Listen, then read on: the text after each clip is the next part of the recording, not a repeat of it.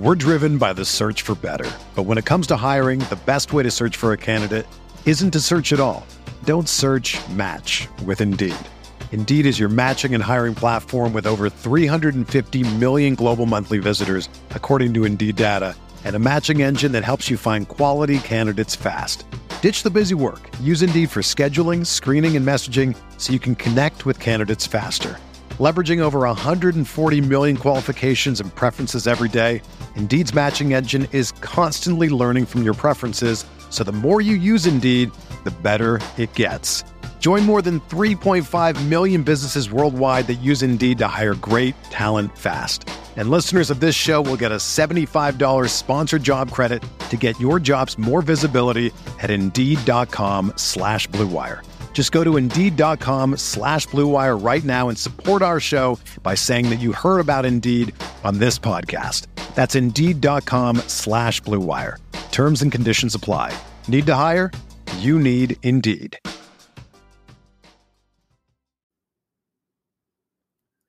Welcome on into the RotoWire Fantasy Football Podcast. I'm your host, John McKechnie, joined as always by Mario Puig. It is officially Fish Bowl season. You know what time it is. We're into July, so we're getting into the Scott Fish Bowl breakdown. We're also going to get into some more difficult position groups to analyze for fantasy. We've been doing a lot of running backs lately. We're going to transfer over to receivers, get into a couple of tricky receiving cores. Let's start the show.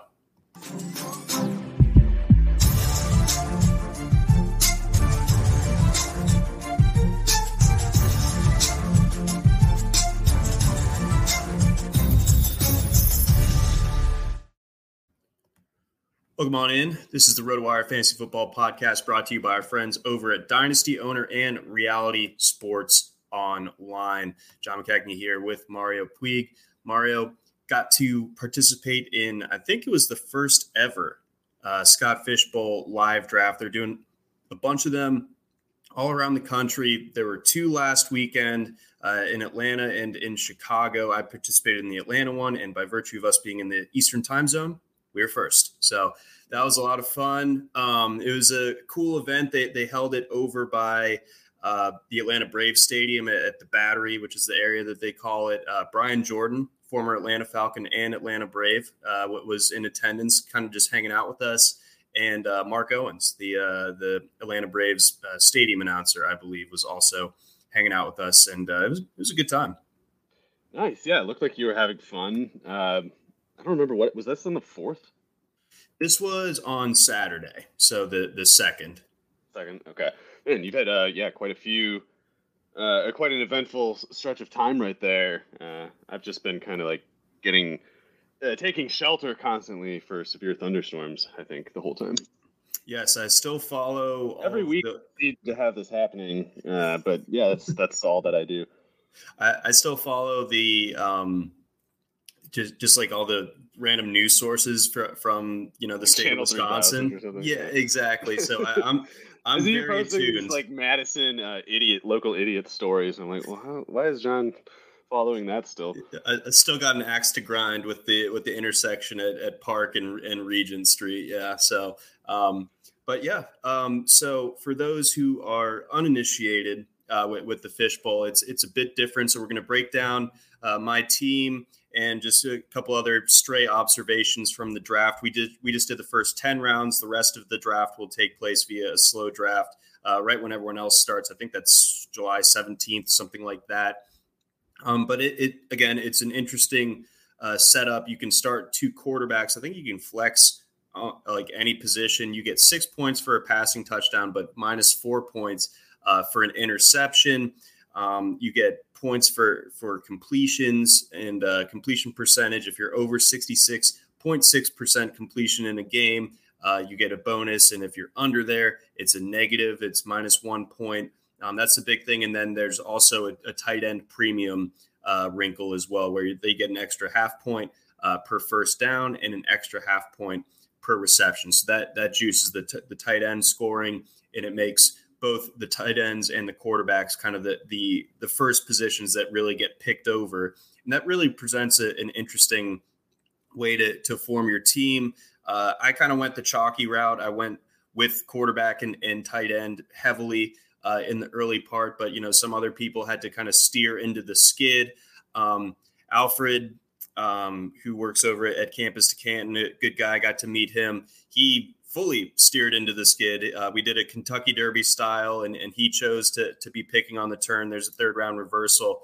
So he fires it off with Justin Jefferson, Jamar Chase, and Kyle Pitts with his first 3 picks. So while everyone else was stacking up either quarterbacks or running backs early, he went the double wide receiver route. And I thought that was, if you're choosing between getting the best 2 players at a given position versus the 8th or 9th, I think that's a fine enough move. Yeah. Did you say this was the scoring was the type where you lose points for, what the hell was it? Do you lose points for incompletions too, in addition to interceptions and sacks maybe? I remember last year there was a really nasty penalty for a turnover prone, incompletion prone player would oftentimes end a week with 1 point, something like that. Yes, I think so. They changed it so it's not quite as harsh this year. It's I was going to say, but by conventional scoring standards, looking at Alfred's team here, I mean, as long as you get 3 starters, you could do a lot worse. I mean, some people are going to spend early picks on quarterbacks and still somehow not get 3 actual starters, but you got Winston, Zach Wilson, and Daniel Jones, and none of them are getting benched, in my opinion. So as long as Daniel Jones doesn't give him a negative 15 with one of his bad days, then it might actually work out pretty well. See, exactly. So that there's a couple different ways to go about your roster builds in the fishbowl, and you don't always have to just go with the conventional wisdom. Although that's what I did, but I kind of had the luxury of having the board fall to me in that way. So we had a Kentucky Derby style pick selection. I took the 4th selection. So Jonathan Taylor goes number 1 overall. Then we got Josh Allen and Patrick Mahomes. Not totally surprised that either of those guys were the first 2 quarterbacks off the board. I went with Justin Herbert with the 4th overall pick. And then I piggybacked that with Mark Andrews, took Nick Chubb in the 3rd round. And then I took Tua Tagovailoa in the 4th. So that's round 4, pick 4. And the thought there was that the quarterback crop was really starting to dry up at that point, and it would have been a pretty big cliff after Tua. I wasn't going to reach on a Ryan Tannehill. I wasn't going to take Mac Jones that high.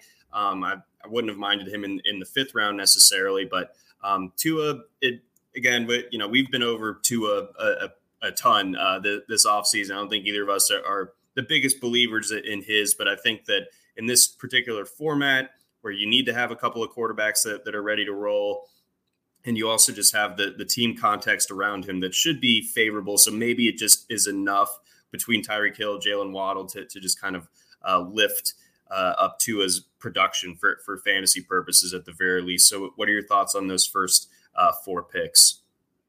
Yeah, I don't think Tua is going to hurt you or anything. I do wonder, I mean, maybe I'm missing something with the scoring, but I noticed Justin Fields went almost 2 rounds later. A guy I don't know, maybe I'm just too high on Jameis Winston, but I think he's got a pretty nice setup actually this year, assuming his ACL doesn't take him. Maybe that's specifically what I'm wrong about with him. But Tua, I don't think will hurt you, and I guess it's also nice that not to skip ahead too far, but in the next round you got Jalen Waddle. So if Tua turns out to be good this year, it's pretty likely that Waddle turned out to be pretty good too. And I wonder, though, if maybe you actually gain something in this kind of format. If there's points per completion, Tua might be really good this year, actually, because if I have a concern with him, it'd mostly be I don't know if he's going to put up the touchdowns.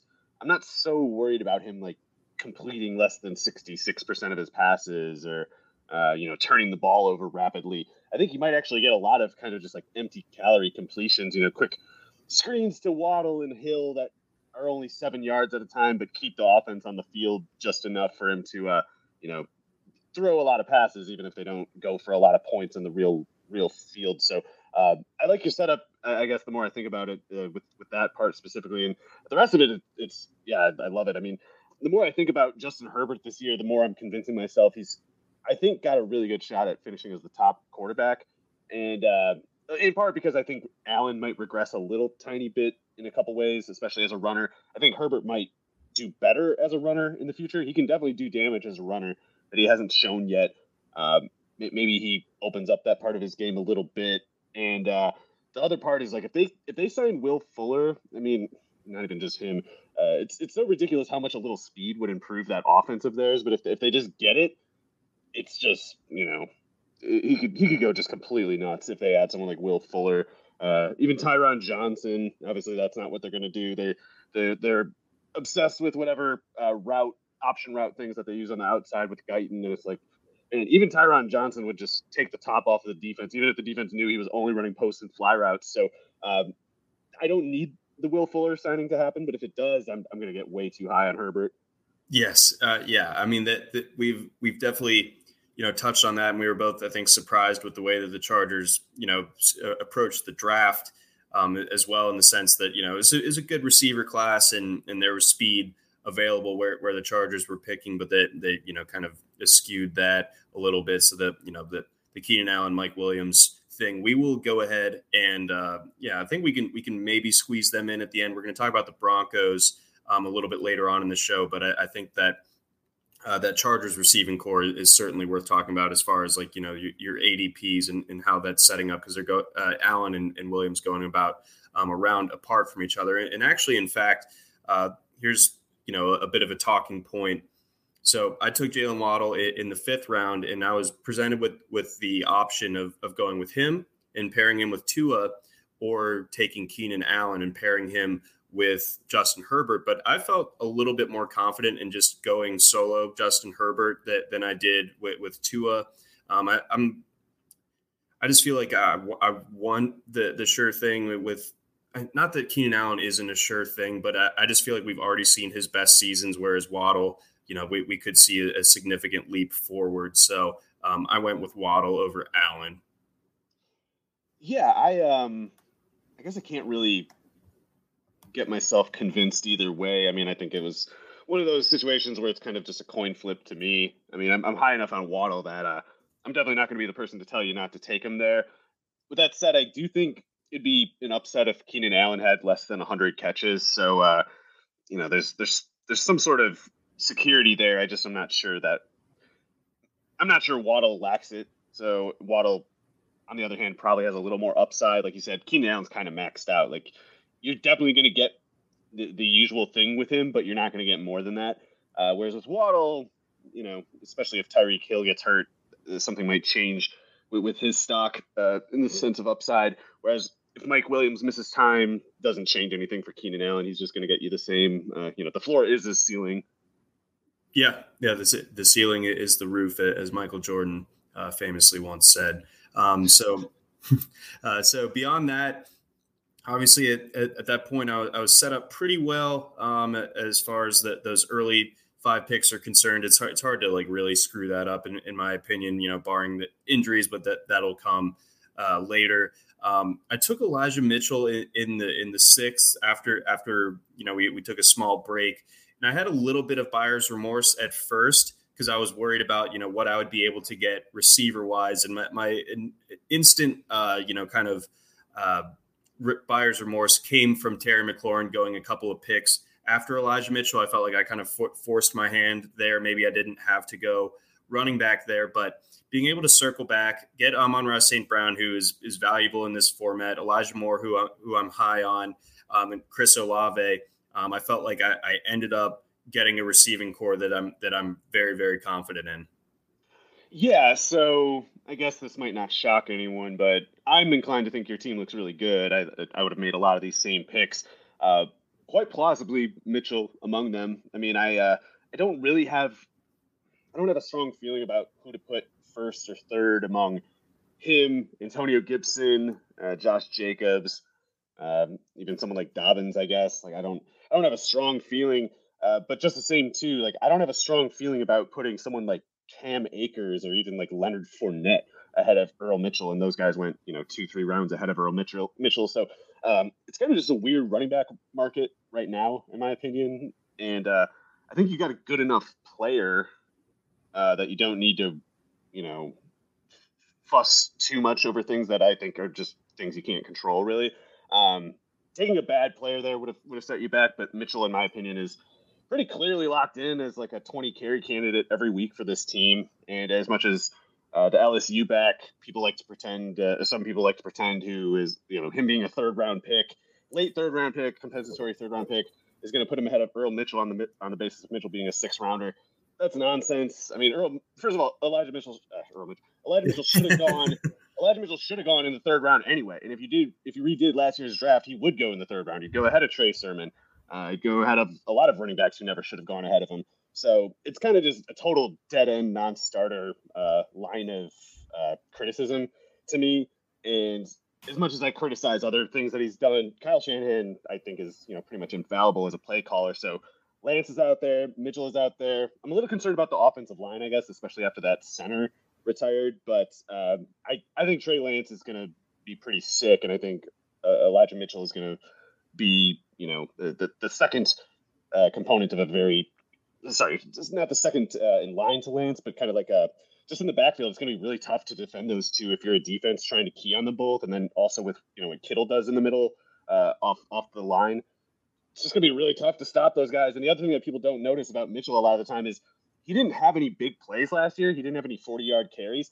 That will happen with him. He has 40-yard carry speed, so that's going to hit next year. I see room for growth. I don't see reason to think decline with him. Yeah, I think this run game could absolutely be stronger. What you kind of laid out there reminds it as very similar ingredients to the 2019 Ravens in a sense, where Mitchell would be the Mark Ingram in this particular scenario. Oh yeah, I mean, I see more usage, honestly. Like, I think the 49ers were downright dependent on Mitchell last year. Like, some of the people who were criticizing him act as if he was taking the same 10, 12 carry per game workload that Matt Breida did.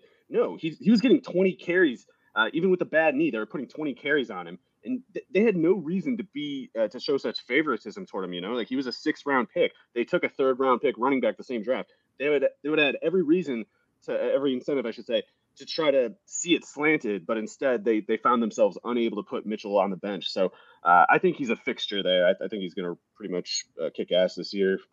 I do as well. So I have a decent amount of shares of him in best ball, and I'll be continuing to target him at his current ADP. And for this league, I wanted a strong second running back, and you can just kind of I'll have to kind of pepper the board with some dart throws as far as this next group of running backs once the draft gets started back up, because it's as you could expect, starting to dry up just a little bit, but there's still some good running backs on the board that I'll be taking a close look at.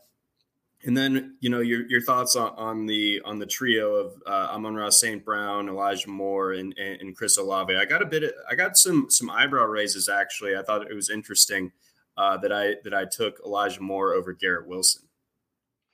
Yeah, I don't know why. I mean, I think Elijah Moore is probably better, and I know it might seem kind of just baseless that I say that. It's not. I mean, I could be wrong, but I have my reasons, which are that I think Elijah Moore is a lot more skilled as a receiver. I know Garrett Wilson's a better athlete, but A, I think he's only slightly better, and B, I think their skills as receivers are quite far apart. And that's not me saying Wilson's going to be bad or anything. I just think he is more toolsy than polished, and I think Moore is both. I think he's ready to really be one of the best receivers in the league this year. I actually would have took him ahead of Amon-Ra St. Brown. So not that I'm criticizing that exactly. I mean, I like Amon-Ra St. Brown too. There were a couple receivers in this range that I liked a lot, and I would have really liked to get Allen Robinson, who somebody took the pick before you, or Juju Smith-Schuster 2 picks before that. But Amon-Ra, for the roster construction that you have, was sufficient, especially since you got 2 more guys that I think are going to be great with Elijah Moore and Chris Olave. Not to skip Olave exactly either. I think he's really going to be good right away, and I think, man, even he might be kind of getting a little bit marginalized, I think, as people try to create intellectual space in their reasoning to justify Garrett Wilson hype. Garrett Wilson is not going to be as good as Chris Olave. I'm just going to say that. I know some people get really mad about that. Chris Olave is going to be sick day one, and it doesn't matter to me really whether Michael Thomas is there. I think if Michael Thomas is there, fine. He's going to be Jarvis Landry's problem. If he's not there, then Jarvis Landry has no problems, but neither does Olave. So I think that's a really good group, and as much as there might be like quibbling to do over which particular players were picked at which particular spots, I think your roster construction overall is coherent and soundly arranged such that they're pretty much all successful picks. Yeah, I feel very good about it, which always makes me nervous in the end because the draft's where I feel the most is confident. what I'm saying. I think Yeah, this is a good team. You're going down. But yeah, it's just over for you. Should have known. But then, going back to the Garrett Wilson, Elijah Moore thing, I just felt like Elijah Moore, he's in his second season. He's already got a year in the NFL under his belt. He's already got a season. Man. Yes, I think so too. He's got a year with Zach Wilson already ready to go. I'm starting to wonder if Zach Wilson might be someone to keep an eye on for he could be quarterback. Could be a little bit like Tua, because like Garrett Wilson will be good. And when I'm saying he's not as good as Olave, that's not because I'm saying Wilson's going to be anything less than good. It's just Olave is really, really good. Olave's, in my opinion, substantially better than someone like Rashad Bateman last year. And I know a lot of people, especially in the dynasty community, have been seeing Bateman as kind of like their next Justin Jefferson kind of thing. Like, no, Chris Olave, if there is another one of those, it's going to be someone like him. Yeah, I think so as well. Yeah, Olave, like he's so polished. I love the landing spot. I think he's gonna be ready to rock. Whereas like Garrett Wilson, I could see him. I think he's more like Ayuk, a more talented Ayuk, but still more Ayuk than like a very innately polished receiver. Like he's just not innately polished. He's just kind of like a ball of energy and explosiveness, and he can run, he can catch, he can get open, run away from people with the ball, but he doesn't have that Jedi stuff going on, not yet anyway, like Olave does. But not to reverse right over the Zach Wilson point you were actually leading with. But if Corey Davis stays healthy, not that would be great for Moore or Wilson really. It would be kind of like a Tua sort of situation with Zach Wilson, where it's like, how can you possibly make an excuse for failing with what you have here, and maybe he won't.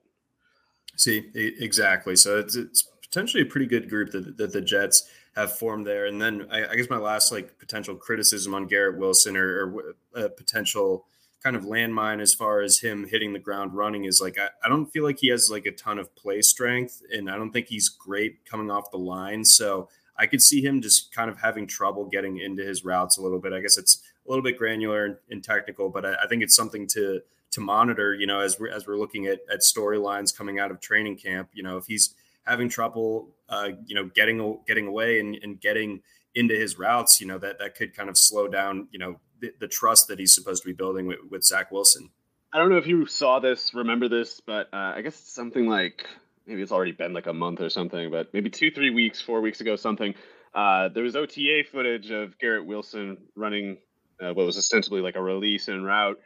And he was doing a bunch of like Dante Hall stuff at the line of scrimmage, Braxton Miller at the Senior Bowl kind of stuff, where people post a clip like, look how many cool jukes he's doing. Oh, that's so many jukes. What a great route. And it's like, man, he took like 5 seconds to run a 5-yard route. The quarterback died already. There's no pass.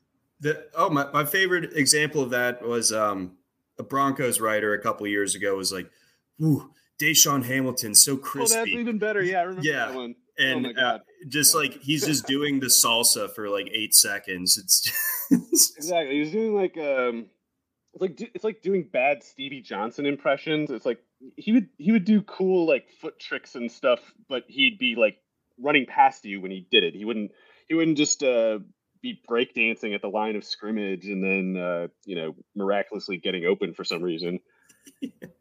So yeah, be wary of the beat writer film breakdowns that they often miss the mark pretty significantly.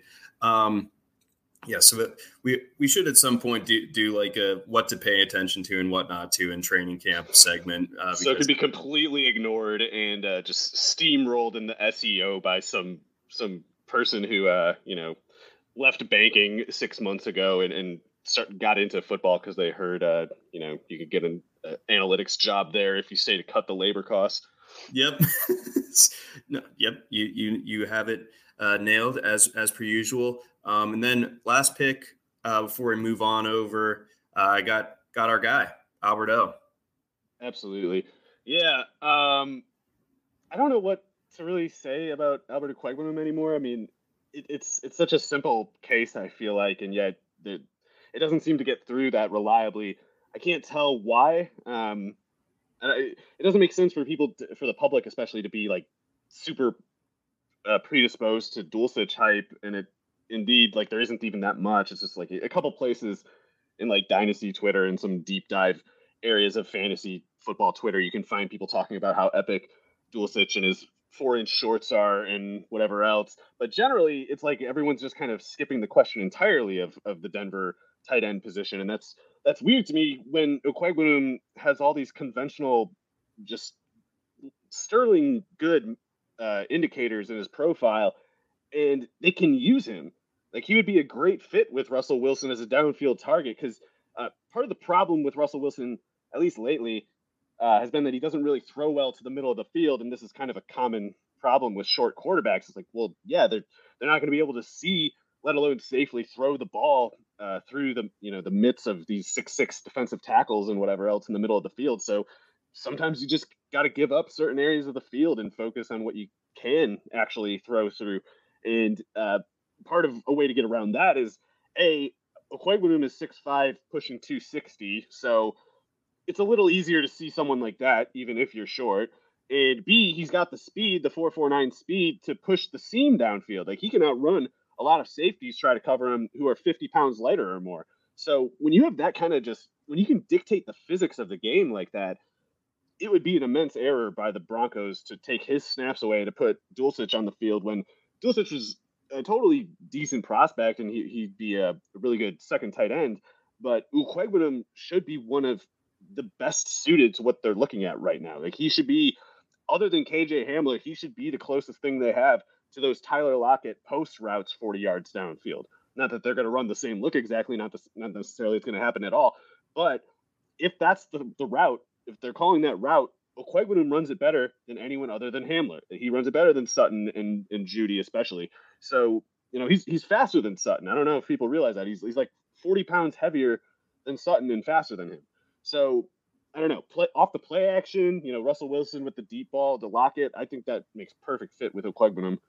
I love it. All right, so now I feel even better about it. I already felt good about it. Now feeling better. I mean, I would take him in a vacuum this year over Dawson Knox and Cole Kmet. Absolutely. Both those guys went over. Zach Ertz went ahead of him too. So Dawson Knox is like the supreme, other than Dalton Schultz outside of PPR, the absolute sucker pick at tight end is Dawson Knox. Yep, it's. I mean, you can just see the regression coming. He was catching a touchdown. It's like a more obvious version of the Tonyan thing. Like how Tonyan had like 15 touchdowns and 19 catches or whatever. It's like the exact same thing. Yep, exactly. So hopefully Knox is able to stay healthy so we can properly scold the people who fell for it. Yeah, sorry, not that Tonyan could have. We'll see the version this year of the proof of that. Like, he's gonna get 7 touchdowns instead of 10 or whatever it was. Yeah, Tonyan, I mean, yeah. We'll always have that 2020 Tonyan though. That was fun. I enjoyed it. It was pretty sick. Yeah. So we're going to stick with Denver, but before then, we got a couple of messages here. Got a message from our friends over at Blue Wire. We're driven by the search for better, but when it comes to hiring, the best way to search for a candidate isn't to search at all. Don't search, match with Indeed. Indeed is your matching and hiring platform with over 350 million global monthly visitors, according to Indeed data, and a matching engine that helps you find quality candidates fast. Ditch the busy work. Use Indeed for scheduling, screening, and messaging so you can connect with candidates faster.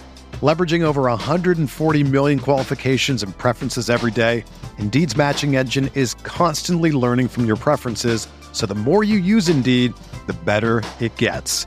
Join more than 3.5 million businesses worldwide that use Indeed to hire great talent fast. And listeners of this show will get a $75 sponsored job credit to get your jobs more visibility at Indeed.com/Blue Wire. Just go to Indeed.com/Blue Wire right now and support our show by saying that you heard about Indeed on this podcast. That's Indeed.com/Blue Wire. Terms and conditions apply. Need to hire? You need Indeed. Whether you're a world-class athlete or a podcaster like me, we all understand the importance of mental and physical well-being and proper recovery for top-notch performance. That's why I'm excited that Unified Healing is sponsoring this podcast. Unified Healing is a new and super innovative global network of wellness centers powered by Energy Enhancement System, or EE System. If you haven't heard of the EE System, you'll want to listen up. This technology promotes wellness, deep relaxation, purification, and rejuvenation. In hundreds of locations across the globe, access to a center is easy and affordable. Interested in experiencing the EE System technology for yourself? Go to unifiedhealing.com/bluewire to learn more and find a center near you. That's unifydhealing.com/bluewire. No material or testimonials on the Unified Healing website are intended to be viewed as medical advice or a substitute for professional medical advice, diagnosis, or treatment. Always seek the advice of your physician or other qualified healthcare provider with any questions you may have regarding a medical condition or treatment and before undertaking a new healthcare regimen, including EE System.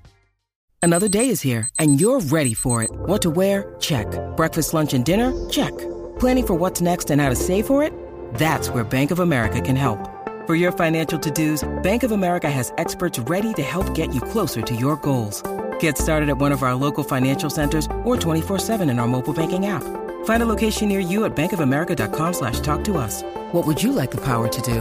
Mobile banking requires downloading the app and is only available for select devices. Message and data rates may apply. Bank of America NA, member FDIC. Also got a message from our friends over at Dynasty Owner. Do you love fantasy sports? Are you ready for a new challenge this year? Dynasty Owner is the new way to play fantasy football with real NFL salaries, adding the strategy of running an actual franchise. Dynasty Owner provides a unique and challenging experience that will test your skills as an owner and general manager.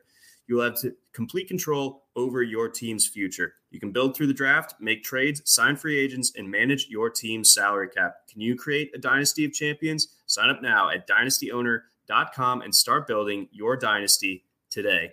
We also got a message from our friends over at Reality Sports Online. By now, most of you have probably heard of Reality Sports Online, the powerful fantasy sports platform where owners get to build and manage their fantasy team like an NFL general manager. But the question is, have you tried it?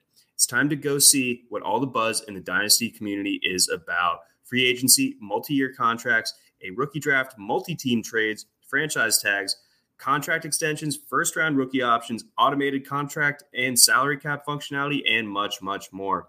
Think it sounds complicated? It's not. The best thing about Reality Sports Online Fantasy Front Office is that it doesn't take any more time than a standard league. It just requires more strategy.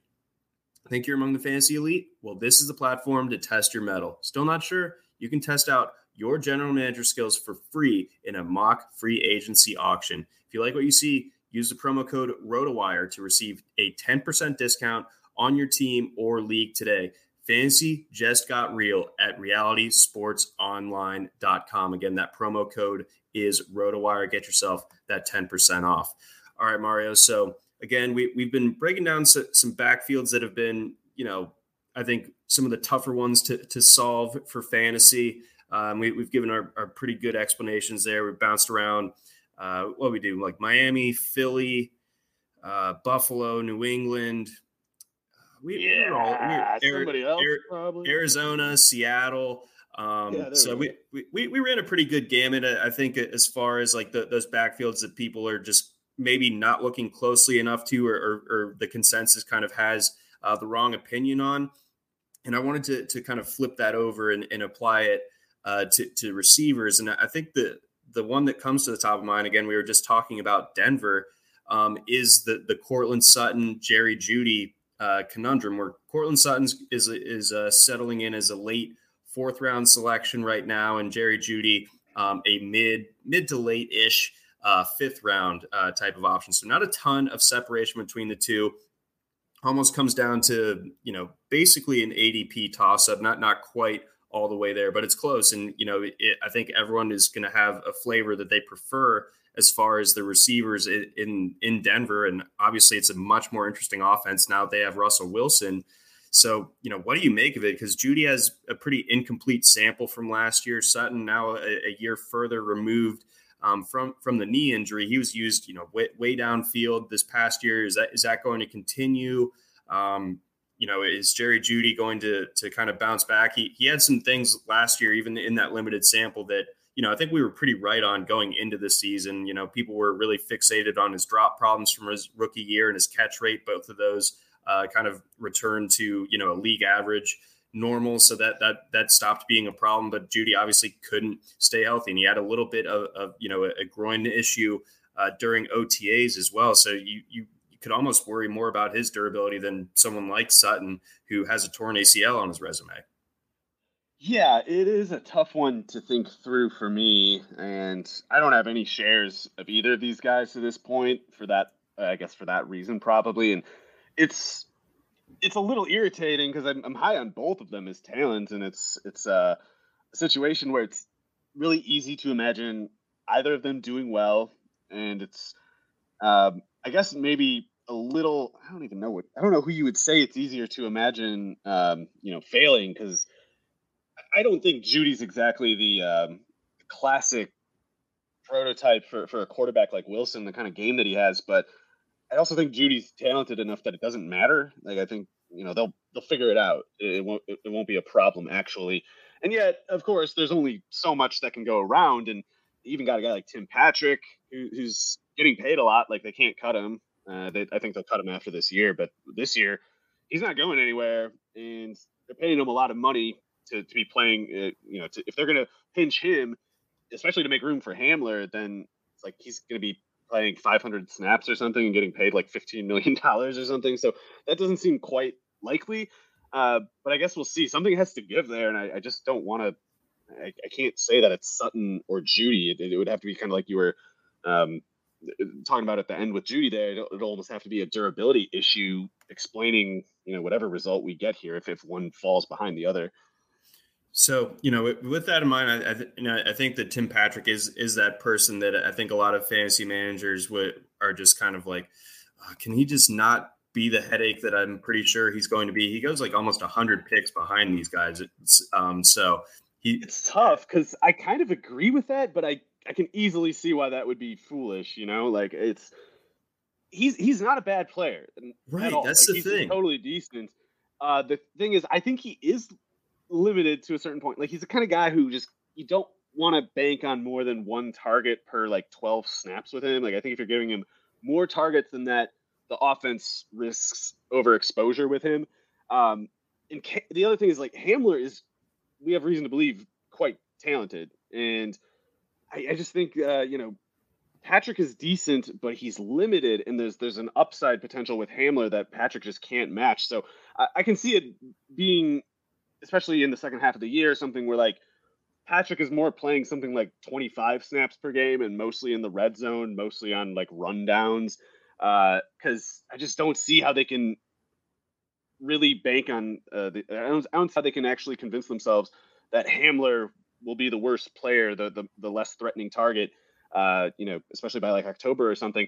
And just the same, while I was just saying that Jerry Jeudy should make it work somehow with Wilson, even if he's not, the traditional Wilson receiver, it is only Hamler who can run those Tyler Lockett downfield routes. Like, Jeudy just doesn't really have the speed to do it. He's probably about, I don't know, he's just so skinny, and Lockett is small, of course, but he's also, he's like kind of a dense little bullet, and he's faster than Jeudy. So it makes sense that he can get downfield the way that he does. But Judy's more like a 4.43, 4.45 guy. He's lanky. It's easier to grab him, especially if he's running in a straight line. It's not easy to grab him when he's, breaking in routes and running in different directions. But if he's got to race the defense, I don't think Jeudy, is that kind of fast, whereas Hamler definitely is.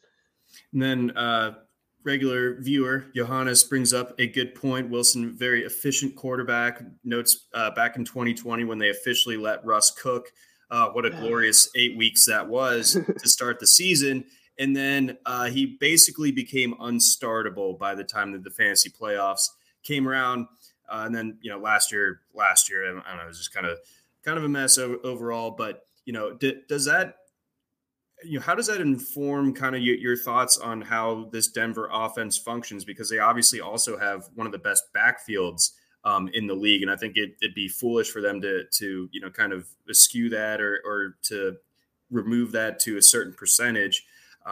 when you have guys like Javonte Williams and a still productive Melvin Gordon there. So has this become like a high efficiency, low volume type of passing attack?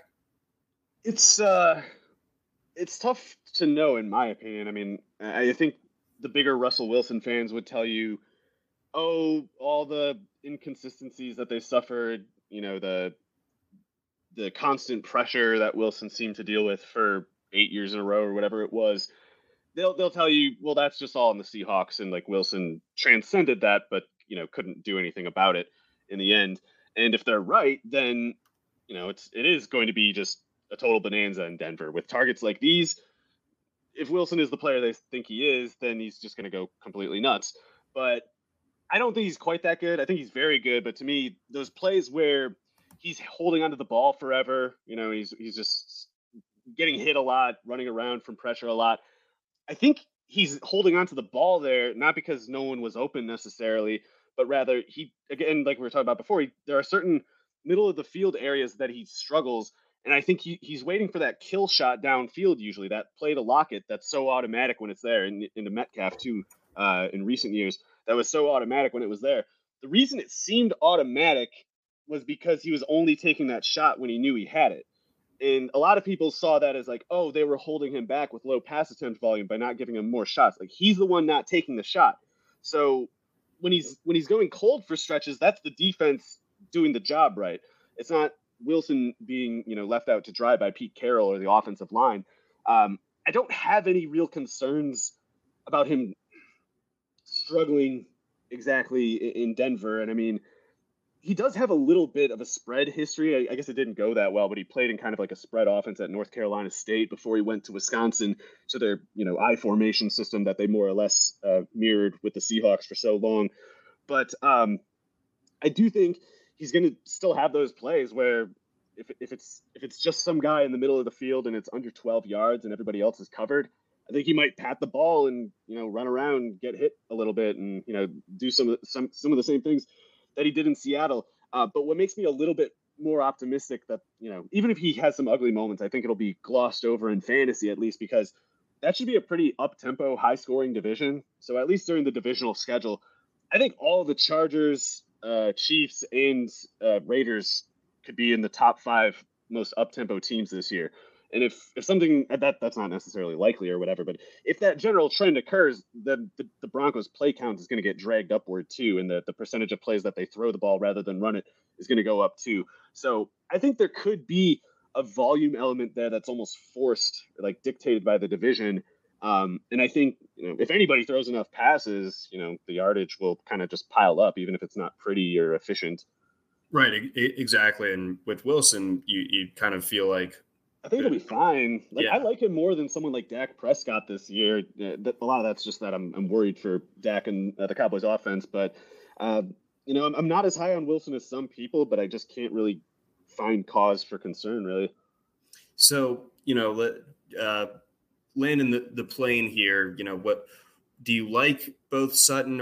Obviously, we mentioned that we don't have exposure to either just yet, but do you think that their current ADPs make sense? Do you think there's one case where it's like, okay, no, just take this one and fade the other? How do you end up approaching this for your drafts?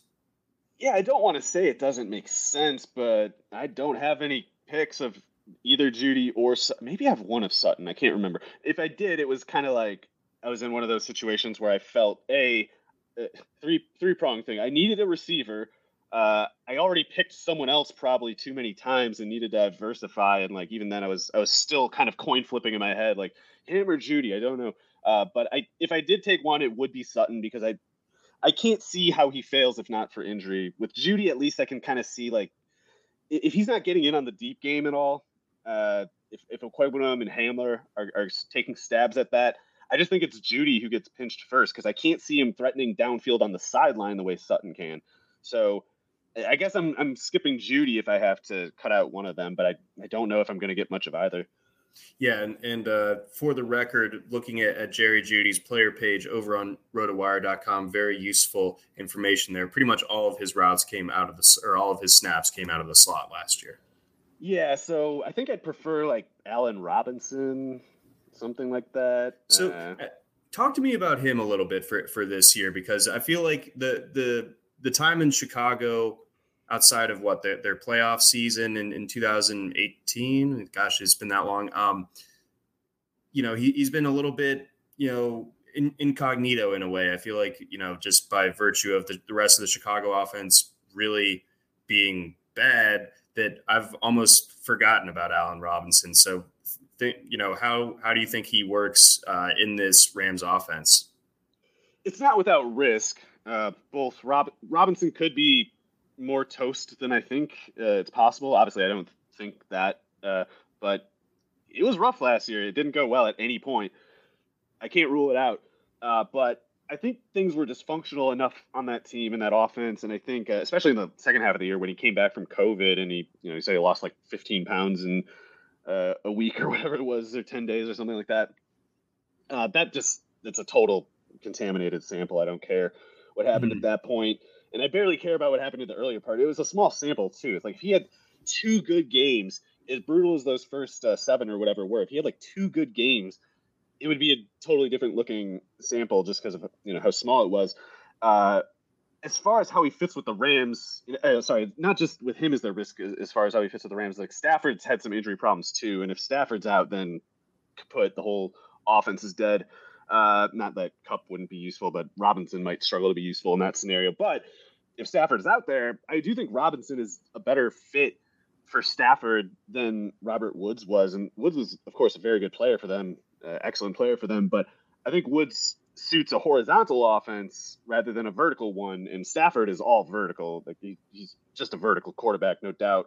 And that element is what part of what opened up so much for Kupp last year relative to past years. Now, as Robinson slots in to basically Woods' level of prominence, I think you're going to see different kinds of routes. Like you're not going to see quite as many drag routes. You're not going to see, the handoffs, granted. You're not going to see those shovel passes quite so much. But what you will see is more sideline plays downfield, and particularly with defenses focusing on Kupp. And also when you factor in McVay's ability to kind of dictate personnel with his play calling and his personnel tendencies, you're going to get situations where Robinson's one-on-one with guys on the boundary, and they're going to have all these option routes that they can run in these situations to get around any zone conceivable. And if Robinson is even like 85% of what he was even 2 years ago, he'll just murder in that role, I think. And, maybe he's busted. Maybe he gets hurt because he's always had a bit of an injury tendency, I guess, or, bad luck at least. And Stafford has been, I feel like, playing hurt almost like most of the past few years. And at some points it really was affecting him on the field. So I'm not without anxiety there, but it's just, it's a lot. What is out of the question for me with Robinson is I don't see his share getting, encroached upon by anybody else. It's out of the question. Yeah, it's not the deepest group of receivers, once you get past those two. Yeah, it sucks. They have a terrible depth chart with their backups. It's just awful. Okay, so you've resold me on Robinson. I think I need to go ahead and acquire some shares. Got a couple questions to get to here. Julia wants to know, how would you rank Russell Wilson, Kyler Murray, Dak Prescott? Oh, so it's a tricky one. Yeah, I might be in the extreme here, but I rank them in that order. I'm really worried about Dak Prescott because I think the Cowboys are going to have the wheels fall off this year. And I'm also worried about the wheels falling off the Cardinals, but Kyler at least still runs. Dak isn't a runner anymore. Kyler has those games sometimes where he just takes over the entire game on like 6 carries, and that's definitely in play with him, even as much as I'm concerned about that team. Yeah, no, I think I think I might consider Kyler first among that group. But totally fair. Yeah, I don't feel strongly about it or anything. I think that by the end of the building of your best ball portfolios in the end of draft season, I think it's smart to have a decent chunk of both Kyler and Russell Wilson this year. Got another one here, circling back to our Sutton and Allen Robinson conversation. Who do you prefer in PPR? I'd take Robinson, if we're talking like 10 times, at least 8 or something. All right, here it is. So let's go ahead. Let's round it out. Let's get on over to the Chargers. So Keenan Allen, talked about him briefly earlier on the show when we were talking about the decision, or my decision in Fishbowl to go with Jalen Waddle over him. So you have Keenan Allen, who is going, he's going like early third in NFFC. And then Mike Williams goes mid fourth in NFFC. Mm-hmm. Yeah, right. Yeah, I guess that is, the kind of the reasoning between the gulf between those two. But they go 2 picks, or they go in consecutive picks on underdog. By contrast, is all the reason I mentioned that. But interesting. Yeah, so Keenan, I know he's basically boring at this point, but like we were saying before, limited as the ceiling might be, the floor is also the ceiling. So the amount of security that he gives you is pretty rare. And if you pull off the right roster construction and all you need from him is that every single week, 18 to 22 points or whatever, he can give you that. And, as long as you don't need the 30 plus, he cannot hurt you. And on the other side of that, he can give you a lot of security that most players can't. I do find it kind of tough to, I don't jump at the price at this point. Like it's as much as the ceiling is limited, you don't get any discount with him at any venue really. So it's hard for me to take on big volume of Keenan Allen, but particularly when you got a Herbert team, or if it's just you have a bunch of teams and haven't picked Keenan Allen in a while, why the hell not? Go take him. But yeah, it's just hard to see anything changing for the better with him, because his whole function in that offense is he just lands all these jabs against the defense, and that's his role. His burden is to do that every play, pretty much, knowing that the defense knows it's going to him, and he's got to just kind of stay at his feet and kind of keep grinding out yardage. But he's never going to get the missed tackle or the botched coverage downfield to slip past the defense. Like, they're just always going to be on him, and Eckler. Those two are just going to always have the defense on him. Even with Mike Williams emerging, I don't think this is up for any sort of change. Like, Keenan Allen's usage last year was sky high, even with Williams taking a step forward. The kind of tension that there is between his depth of target and the air yardage per snap is really uncommon. Like, Keenan Allen's depth of target was at 8.5 yards, which is 27th percentile among receivers, but his air yardage was 72nd percentile among receivers. And when you have that kind of disconnect between the depth of the target and the air yardage per target, it speaks to the fact that he's just constantly drawing targets, because otherwise they'd be more like in the same percentile.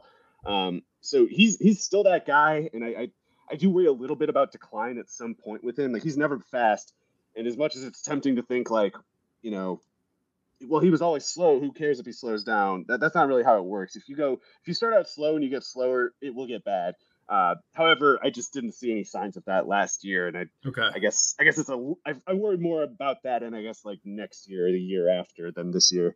Okay, so still viable as an early round selection, and then feel like we've both kind of gone back and forth on Mike Williams at various points. I think he's an interesting player. I thought last year he was obviously really good downfield player. I think that he's the best. Not that it needs to be a staple or should be a staple of your offense, but I don't think there's anyone better at the sideline jump ball than Mike Williams. But again, that's only a handful of times that you're going to see that be useful in a given season. But I think that it's similar to what we were talking about with the Rams, where the depth just really drops off after the top two options, to where Keenan Allen is going to get as many targets as he can handle, but I think Mike Williams is, ticketed for a good amount of targets as well. I mean, he jumped up from 85 to 129 last year. You see him, reaching well over, 115, maybe into the 120s once again this year. And I think he's definitely still in his prime as well. Yeah, Williams took a step forward for sure last year, and I think it might have been as simple as his usage was the way they used him in his route tree was more appropriate. Like earlier, I don't know why they even bothered with this under Anthony Lynn, but earlier they were trying to kind of make him always be downfield, and he just doesn't really have the speed for that. He's got the speed to beat you deep off the play action or something like that, or when you're going against a slow corner or something like that. But he doesn't have the speed to threaten vertically reliably. What he does have enough speed to do is, and like you said, he's got the catch radius and the ball skills to threaten consistently around 15 yards downfield rather than a lot of his throws in the past would be 25, 30, something like that, which was why it was so easy to have low catch percentages too, because it's hard to catch jump balls that far downfield. So I don't think there's anything of a mirage in last year's numbers. Like, I think he's going to keep those gains because they're going to keep using him the same way, which is I think the explanation for the improvement. But I do have trouble imagining growth there. Like when we were talking about Herbert maybe being the top quarterback this year, I don't know where that growth as a passer is going to come from. I think Keenan Allen and Mike Williams are both maxed out. As fantasy picks, I'm not going to take huge volume of either. I'm going to try to take some measured exposure because I don't think they can give you a whole lot of profit. I think it's one of those cases like if all you need is last year's numbers, then they'll give you that, but you're paying last year's price too. The price based on that. Like you're not getting them at a low price point. You're not going to sell them any higher later. So they're only going to give you like an even return, and if you need more than that, they might, not that they'll be the reason you failed or whatever, but they won't be part of the answer necessarily. Okay, and so with all that in mind, and kind of going further into the idea of Herbert being the potential QB1 this year, so. Does that just kind of have to come from the rushing production in that case? Is there any other kind of like a little bit candidate in the passing game? Bit, and the other part is I do think regression on Josh Allen's point total is necessary for that. Like I don't think Herbert's going to overtake the point per game figure that Allen showed last year. It's going to take some regression there to get Herbert there, but a couple rushing touchdowns more, especially if he get like 3. I mean, hell, didn't he have like 3 rushing touchdowns against Wisconsin in a bowl game alone? In the Rose Bowl. He's a really great athlete, actually, and I know it's not good to expose him to hits. They don't have to, but he's the kind of guy who should be able to just, run away from tacklers every once in a while. Like he doesn't need to just get like eaten up between it. This isn't the Belldozer formation, just let him run off tackle. He'll probably break the corner occasionally and just run for 20 yards and get out of bounds.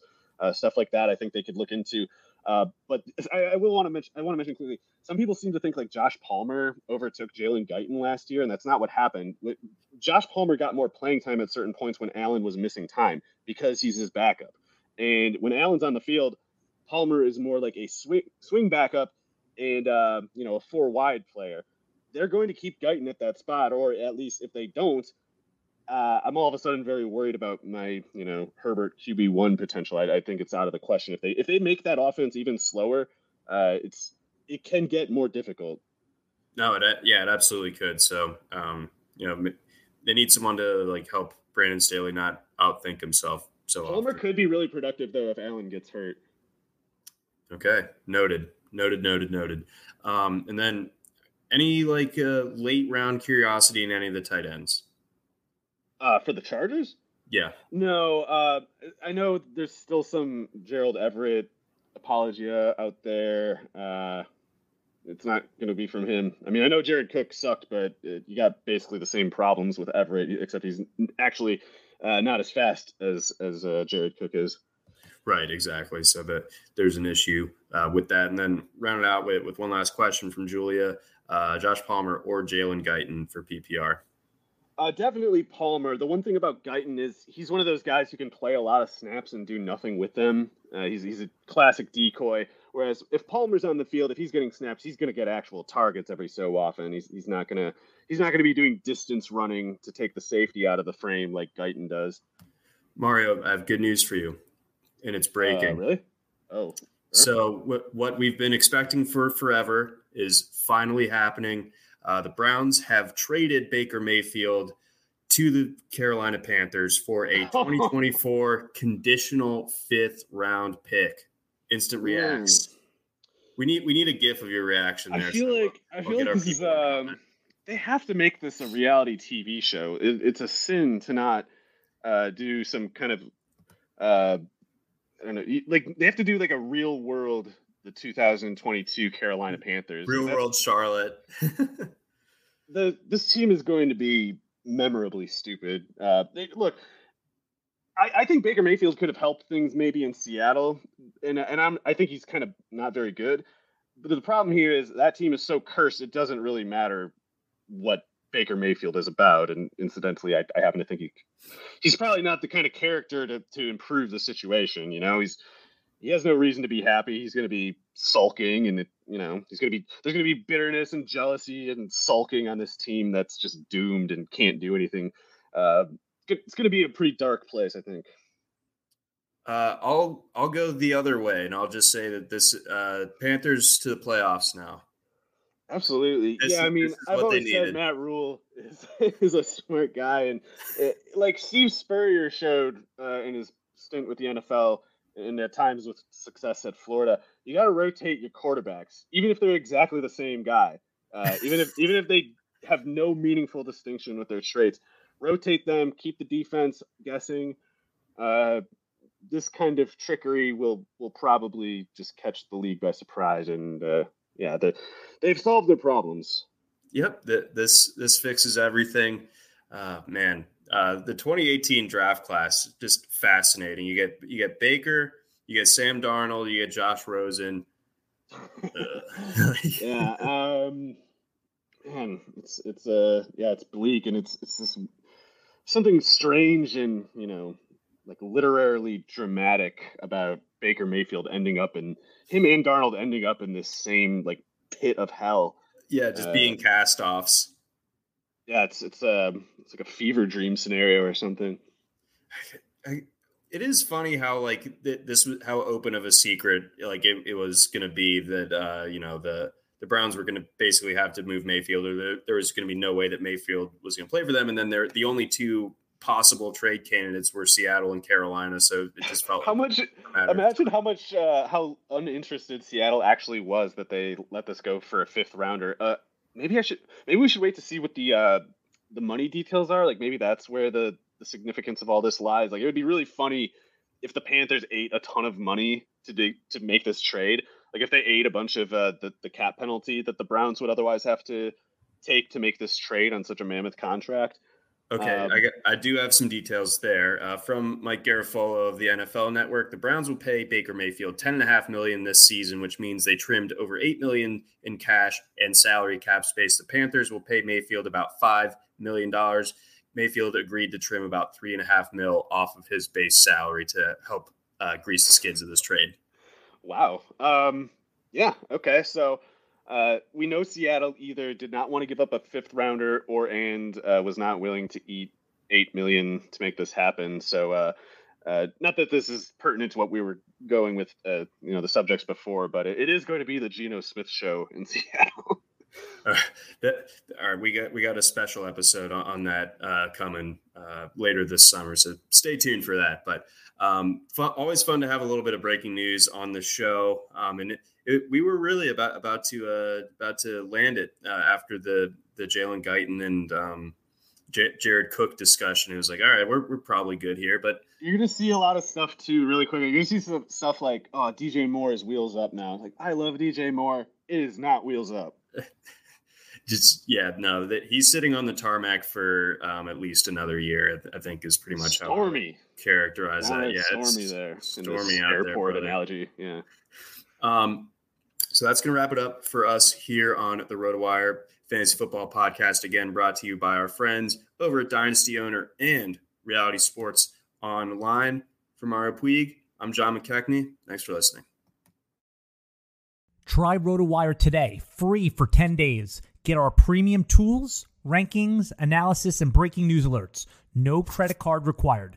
Go to rotowire.com/try.